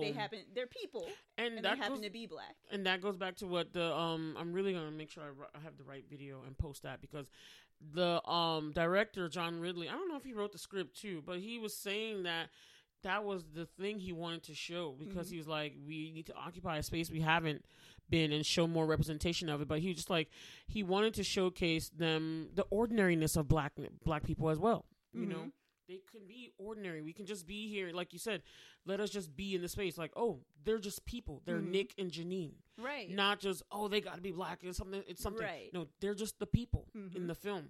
And I really like that it's almost showing the evolution, I guess, or the beginning of one, or transformation in how we think and see that, like, oh, finally, maybe we can begin to think about. Remember, I kept saying before how it's like in Hollywood before, if you wanted to change a character, like, here's what I would say: white people could just be anybody when it comes to film. But if you wanted to change that person to black, or any other race, it had to be thought of. It can just be like, oh yeah, I could see any old character in that role. I could see Ryan Reynolds. I could see Jason Bateman. I could see anybody. But if it was to be like the whole Shaft, like the whole James Bond thing, when everyone was talking about Idris Elba being James Bond, then it became a thing. But any other white actors, they were going to be like, oh yeah, I could see that. Oh yeah, maybe him. There was no discussion. But when somebody brought up Idris Elba, even the person who originally wrote James Bond was like, he's too urban. Which is just meaning like, I never meant for 007 to be black. That's what he was saying. Even though, sorry, why not? I thought about, what's his name?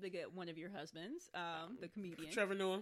Did he do it about James Bond? He's like, where is he? There he is. That's my husband, Trevor Noah. We should put that clip in there. That was funny. I mean, you got to find that one for me.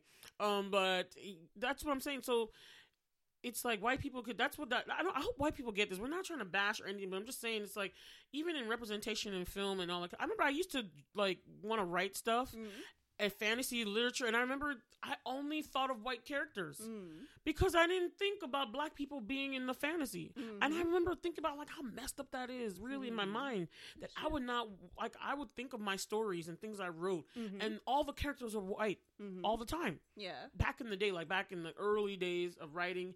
In like writing fan fiction and writing regular stories when I started coming up with stuff in college, I remember all my characters were white, and there was because I wanted to do fantasy genre, and I was like, why didn't I think to add some black people into this? Yeah, and then I remember for the first time, because I was like, I don't see any Nigerian alternative black girls like me in anything, and I changed my thinking, and I was like, wait a minute, I don't see any Indians, I don't see any Asians, and I wanted to think of a different story that was more inclusive of other people. I remember the moment that happened to me, and I was like, yes, this is what I should be thinking. But it just goes to show the conditioning we had from the beginning. Right. Like all these films, like even a film like Sylvie's Love, it's normal for us to see Julia Roberts and Richard Gere doing this, not us, not Denzel Washington and Cicely Tyson or those kind of people. That's not what we would normally see. So I feel like what this film is doing, I feel like it's a paradigm shift. Almost. Yes, thank you. It's a shift. It's the beginning of a shift, a transformation. That's one of the things I liked about this film. Like, even if you are somebody who watches and you don't really like, I don't really like this film. But what it's doing for Black love to be depicted as in just ordinary and I think love. It's amazing. It's just love, and it helps to set that tone that you guys need to be used to just seeing us being here. Not that, oh, this character's not supposed to be black. Why can't they be black? This character's supposed to be Indian. Why can't they be Indian? I mean, you know what I mean? Why can't they be some other race? Why can't this person play this person? Why can't that person play this? All the traditionally white roles, like, oh my God, Shakespeare's this. They can't have, no. Why can't somebody else of color anybody who just fits the role for what this new reiteration of the story. Why can't they occupy that? And it's kind of interesting, like what you said about his sister being Asian. Yeah, like they never. We were so surprised. That, but then I was kind of like, I really want them to explain this. Yes, like exactly. Was somebody like a foster kid? Was somebody adopted? But and I love that they didn't. Yeah, I did. I love that they didn't. And they're like, no. She's just here. This is his sister. This is his sister. Because you only hear her voice all the time in the beginning. Right. You just hear her voice, and I was like, oh, I hope we get to meet Zoe one day. Right, Zoe? Yeah, Zoe was her name. And Zoe. Then you see her, and I was like, oh, well, dang. And that's interesting. That's why I went back to the other relationships other than Nick and Janine's being more interesting, because, like, Zoe had... What was Zoe's best friend's name? I think Sabella. Okay. She was a Portuguese and lady, and they didn't speak English, and I was just like... How are you best friends with someone who you don't communicate with? That's just another statement about love altogether. About how love transcends language and stuff. Because and then, like, how, Whitney? Yeah.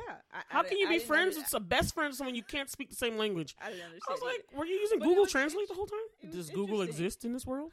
But, like, it's interesting because during one of the, like, in the original, I think it was in the original timeline before the shift happens, Zoe's best friend, Sabella, you said? Yeah, it's something like that. Sorry if he's saying it wrong, but it is a Portuguese name. She dies. And then, like, Zoe cleans out her entire savings in order to go back in time. And save her from dying. Save her. Mm-hmm. And it's like, the entire time through the movie that we actually see Zoe or hear her and stuff, it's like, is this your girlfriend?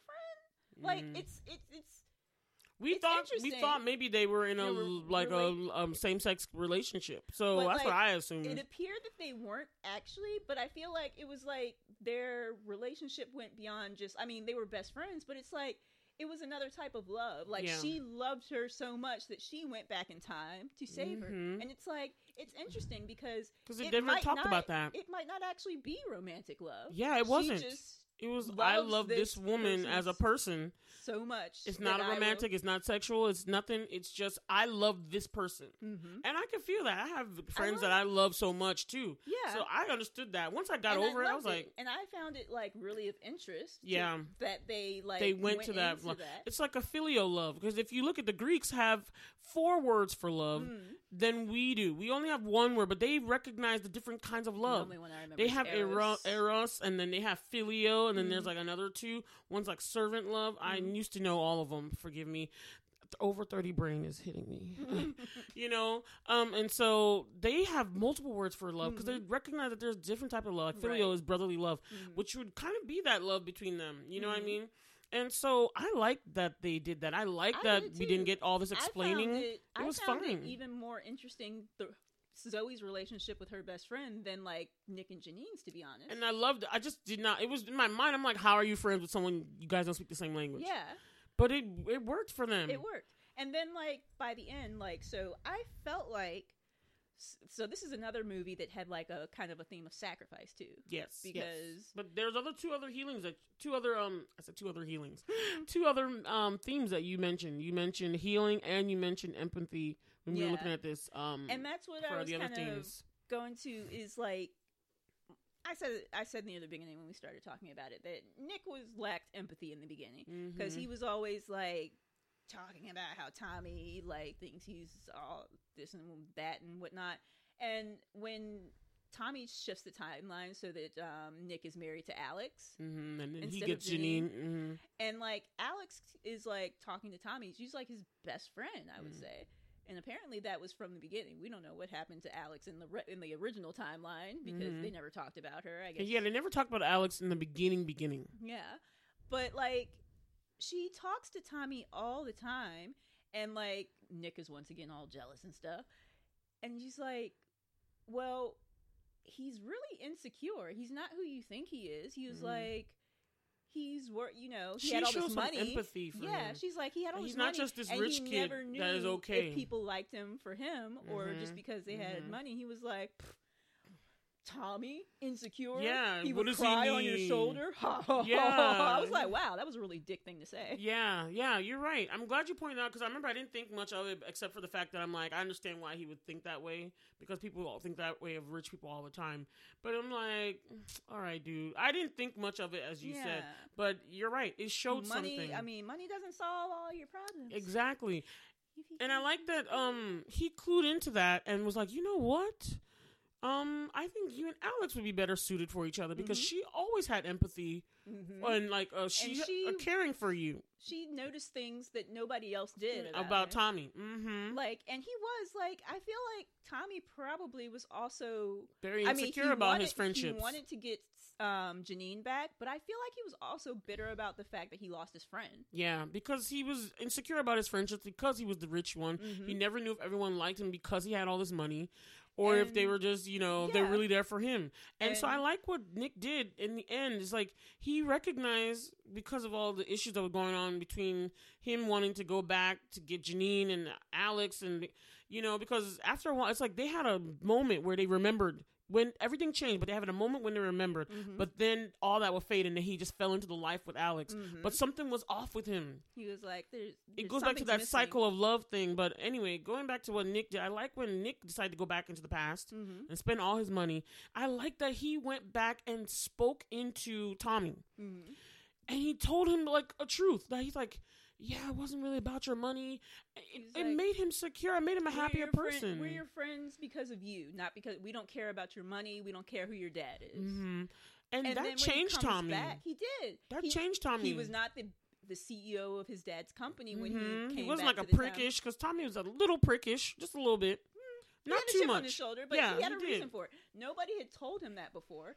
And you saw when he told him that on the beach, you saw his face just change. Like he needed to hear that. Yes. He needed to hear that because no one had ever told him that, and he was never sure. Yes. And even like he was like, oh, he knows that we liked him for that. He was like, are you sure? Because you always talk about Tommy like he was always this prick. So it doesn't really sound like you. He didn't know. Yeah, exactly. And so that kind of thing, I just like that he went back and did that. He was really trying to make sure that he did. Alex and Tommy got together, but he repaired Tommy. He healed Tommy in a way. He did, but I also like that he took personal responsibility. Yes. Because it wasn't just Tommy. He recognized that it was also in how he treated him. He was like, you keep giving and we just take. And that's how it's been. We don't acknowledge the fact that you keep giving to us these things and we just take. We don't offer really anything in return. Yeah. And it's like, thank you. Yes. Tommy had been a dick with the thing going back in time and stuff, but he wanted someone. Janine cared about him. He wanted someone who truly cared about him, and he wanted that back. And his friends are gone. Like, nobody stayed in touch with Tommy. Yeah. He lost all of it. A good everybody. Point. That's why he wanted Janine back. Yeah, I just realized it while you were saying it. He lost Nick. He lost the two random people. Tate and Donna. He kept saying we didn't see really. For him, it's like, oh, nobody really actually cared about me except for Janine. No wonder he was always trying to get her back. Whitney, you better go with it. I just realized that in the past. I just thought he just wanted her back out of conquest and, male, territorialness. And, that's what I realized. He's like, I still love her. I want her back. But it's really because of that. He felt like she was the only one that cared about him and not his monies. I got it now. Yeah. Ooh, that's deep. Ooh, that's deep. And it's so interesting because I feel like, even though it wasn't the original timeline, I felt like it was the best timeline when he went back and changed it. Yes, it was. Because when you, in the original timeline, Tate and Donna, I think it was, they were breaking up. Yep. But then when the timeline changes, they were still together. They were having a family. Yes. So it's like the timeline, he sacrificed, because he was miserable he sacrificed for a while. Himself. Because he hadn't met Janine yet, and that was his love. That was the person who was going to, his true love. So he hadn't met her yet. So he was miserable. His sister noticed it. Everybody could see it. Yeah, that part I felt like was really that one was where I was like, man, this is really tough because he really looked like they kept saying in the movie that he looked like shit. And he really did look like shit. And I was like, dude, what happened? I was like, well, so you just sat and alone this whole time? Did you not allow yourself to love? I don't know what he did, but he just became this sad I feel person. Like maybe he didn't allow himself. I think maybe he was like holding out for her. Yeah, and then the movie ends. And then somewhere, even though he didn't remember it, like maybe somewhere in his soul, his psyche, somewhere he knew what he had lost. So maybe that was like, maybe the memory's gone, but somewhere he knows that there's something missing that he had before. But honestly, I felt like he was preparing the way for him to meet Janine, because it's like, you have to meet her. That's the person you're waiting for. He just didn't know how long it was going to take, and he felt so lonely because of it. But I don't know why he himself did not feel, because you can have other relationships that make you feel fulfilled. Family, even if you're single and stuff. Sometimes you feel lonely, and then sometimes you don't. Sometimes you have your family and other relationships to not feel lonely with. Sometimes you feel like a nut. And sometimes oh my God, Whitney. That was great. So to me, I just didn't understand that part. I was like, what happened? But it was self-sacrificing, I think. Yeah, and maybe he wasn't balanced, because sometimes people go from one extreme to another. But he looked like he'd been in the trenches for a long time. But maybe that was part of it. Maybe he fixed things for his friends, but he didn't then maintain his connections to them. Yeah. And I honestly probably want to watch it again to go back. It's interesting, because then how can he was distant from all of them, though. He changed the past, so it's like he wasn't exactly living it because he changed it, but apparently he did. It's like weird. Like the time travel thing makes it weird. Yeah, but it's like he didn't maintain those relationships, and that's why even Alex miserable. Came back up to him and was like, I know you broke up with me, because that's one of the things Nick did. He went back in the past to break up with Alex to make sure that they didn't get together, because he knew that Alex wasn't the one he was supposed to be with in the future, in the timeline where he was with her. And he knew that there was someone that she really truly connected with, and it was probably Tommy. Be matched. And they worked good together. Yep, exactly. And then he was happy, really happy. Yeah. And I like that they went back and there was a healing of friendship love. Yes. There was a friendship love again with his sister and her best friend. Yeah, I liked that, but that was, like you said, that was my favorite part of the movie. My favorite healing relationship. Tommy. Was the relationship between him and Tommy. Yeah, that got healed, because they were not good. Yeah. They were not good. There was a lot of stuff that wasn't said. And then the whole thing of Janine coming in and they both had her. And it's just, but what I also liked was how they ended the film. They didn't end it like a nice, neat bow.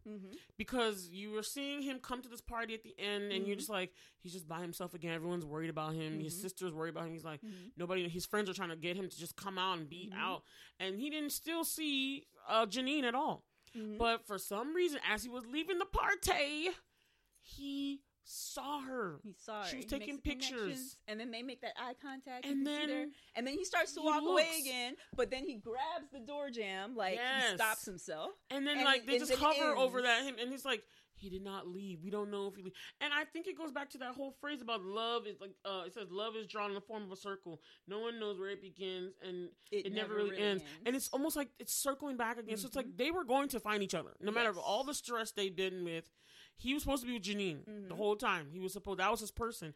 And he's like, I could tell, I like that they didn't let us, be an exact thing. Normally I don't like that, but this time I do. I liked it on both. And it's like, he was going to go for her again. Did something similar in Sylvie's Love, because they're like, we're the circling back. You circle back. And it ends when they're like, it doesn't show them getting married. I mean, they do show the pictures, of the after credits. They show the photos, so it happens. But both of these movies reminded me back to the final scene. Well, it's not even a scene. It's like the end card. They put up a card for Revolutionary Girl Utena, the series, not the movie, where Utena's talking. And this is an anime, y'all. To Anthe. And she was like, and someday, and then Anthe's like, someday. And you never actually hear the next line. You never hear either of them say it, but they just put up the title of the episode, which usually they'll have at the beginning, but they never showed it. It doesn't come up until the end. It says, someday we'll shine together. I know, it's so beautiful. It is so beautiful, but both of these movies remind me of that, because it took was a while for them to find each other, but at the end, it's not definite, but it's like, someday we'll shine together. I know, and it's just love. Just love. I like that. I like these both iterations of them. I liked one more than the other one. Agreed. But the themes are very interesting. I would actually go back and look at Time Needle in the Time Stack again. I'm gonna try and get my sister to watch it. I would too. Like, I loved, like, as a movie overall, I love Sylvie's Love more. Yeah. But the themes and the way they look at love, it's so different Needle in both. Is so interesting. Yeah. That it just, and that's the genre from a helping movie it overall, it's not. I don't think it's as good as Sylvie's Love, but from its themes, it's just so interesting that it elevates. Yeah, to look at. So that's why I give the rating I'm going to give it, because I don't think it's as great a film as Sylvie's Love is. But these themes and things that we're talking about and that are in there, I thought were quite interesting. I just like how they did certain things. Yeah, that I was like, this is very unique to me. It is, yeah. Because I was surprised, and then I like that it's normalizing seeing all these different people. We're just people. Like, it doesn't matter what your color is and all that kind of stuff. It's not saying your color is not important. It's just like, you can be a representation for different people. Like, I like that we were seeing that. I like that it can say black love is ordinary. Interesting that you say that color is not. You're not saying that color is not important, because I would actually say it's only because of the world we live in that color is important. That color is important. But I'm just saying, I'm not trying to deny what you look like. That's what I'm saying. Oh yeah. No. I wouldn't say that, but I would say, like, it's more of our culture things that, like, really make us different or unique. Exactly. But, like, the color thing is really such a throwaway. It's only because people have, like, institutionalized racism. It's only a few racism things and on the stuff genotype, that, honestly. Exactly. It don't make sense. You're right. And it's because the systems of the world utilizing it for its own gain. Otherwise, it wouldn't really, I don't think it would really matter. You're right.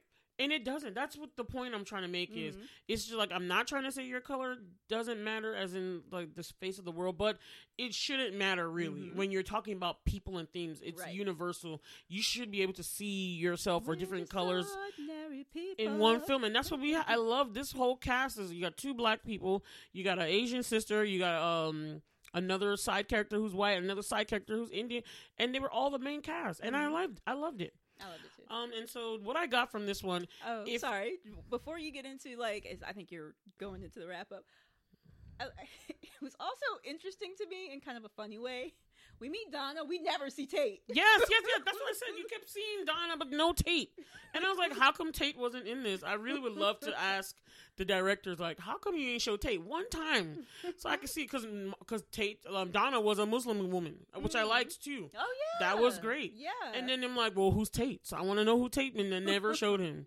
So, yeah, we never got to find out who Tate was, who was apparently part of their group of friends. All of them. Well, Janine was like the only one that wasn't in there, and I'm not gonna lie, that was a point I would knock off a little bit because I didn't like that I didn't see Janine anymore. I wanted to see her more. That also makes me she's wonder, so striking to me. How did Tommy meet Janine? Thank you. In we the don't original know. Timeline. That makes they me don't show us. Yeah. I mean, it's not a big thing because I do like that. I don't need every single thing to be tied up for me, but I am interested as to, well, yeah, we never explain it because all we know is that Nick met Janine through Tommy, but we don't know how Tommy met Janine in the first place. Yeah. So, no, we don't know that. Maybe we can just imagine it. I could write up a fan fiction or something. Anyway, if Sylvie's Love is about black pain in any time black love in any time devoid of black pain, this one is about black love being ordinary, just there, just be displayed. You know what I mean? That's what I would say about Needle in the Time Stack. So let's get into the rating, unless you have anything else you want to add. I would add that, like, Needle in the Time Stack is about black love in its different forms. Like when you were talking about the Greek of, like, the eros and the familial, I would say this one is more about, like, the different forms of love. We should have more words for love. We have a bunch of words for other stuff that we really don't need. English has a lot of words. A lot of words that mean the same thing. But yeah, so I give this movie 7 glasses. Damn. I would give it, I'm giving it 8 glasses. Okay. Because the interesting, like, the way that they did the themes and the, like, interestingness of, like, the relationships that weren't the romantic ones, and the things like that just made it more interesting to me. Because if it weren't for that, yeah, it would have been lower. But, like, just how interesting to me the themes were. And the non-romantic love relationships, like Nick and Tommy, their friendship, or Zoe and her best friend. Friendship love, I think, was more prevalent in here. You think so? I think so. That's like, a good point. Like you said, you didn't see Janine that much through the movie. So it wasn't a lot about like romantic, but the only thing was because he kept trying to get back to her. Mm-hmm. So that's the part about the black love, but it wasn't really about it as much. Yeah, I agree. But I like the sci-fi take. You know, I'm gonna try and watch it again to see if anything changes or moves me differently. But I'm glad we reviewed these. I'm glad we got to talk about Black Love. Yeah, I like how different these were. I wasn't expecting Needle in a Time Stack to be what it was. Me neither. I didn't know what to expect. Very interesting. Even the director says this movie is not for everybody. Yeah. It's not like a main masses movie. It's just you got to watch it and take it for what it is. And I like stuff like that. I like you just present something to me.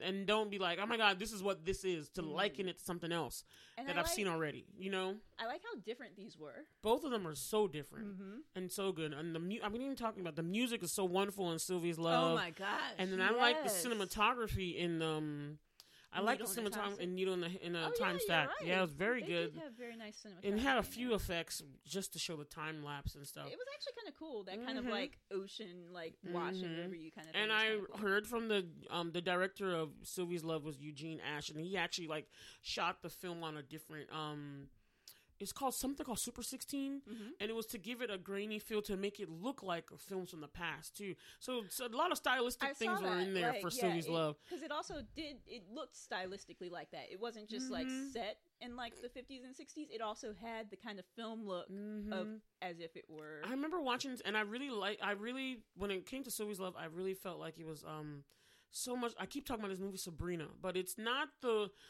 Audrey Hepburn Sabrina. It's the Sabrina with Susie Orman from the 90s and Richard Gere. I love the feeling that was in that movie. Richard Gere, you sure? It's Richard Harrison Gere. Ford? Oh, my bad. You're right. My bad. It is Harrison Ford. Okay. You're right, bro. Sorry. Harrison Ford and Susie Orman. That film, I always loved that film. I like the feeling that film gave me. And I felt the same feeling watching Sylvie's Love, because I was like, anytime Sabrina came on, I watched it over and over again. But I liked the feeling that I got, and I felt the same exact feeling, but I saw black people, and I liked that too. So, you guys, that was our take on Black Love and the two black films for the Valentine's season and the Black History Month season. That's right. All right. Black love in here. Y'all have a wonderful Valentine's So you guys, Day. happy Valentine's Day to all you lovers and those who are without love. I'm one of those. We love you. Okay. Have an awesome day, and stay tuned. We have other things coming for this month, because we're gonna get more into Black History Month stuff, and we got a special thing coming up for y'all. Okay. All right. So hit us back up. In the meantime, blurred out. Blurring out. Bye.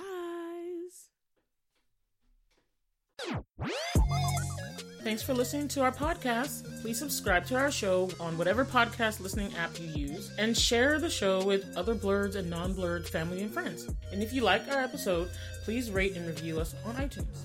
The intro and outro music is Twilight by Caption. You can find them on SoundCloud, username Caption, spelled CAPSHUN. The show notes are by Bola Hansen, and the audio engineering is by Whitney Booker. And you can contact us by email at blurredtalkbw@gmail.com. And also, don't forget to get social, you guys. You can find us on our social media at Instagram and Twitter, with our @handle being @blurredtalkbw. And we've got our individual things going on too, y'all. So you can find me, your blurred fashionista, on Instagram and Twitter at BolaStoryB. That's B with 2 E's like the insect. And I've got my own personal YouTube channel, just Bola Sade. That's BOLASHADE. D as in dog, E as in elephant. And this is Whitney. You can find me at my company, Luminavi Studios.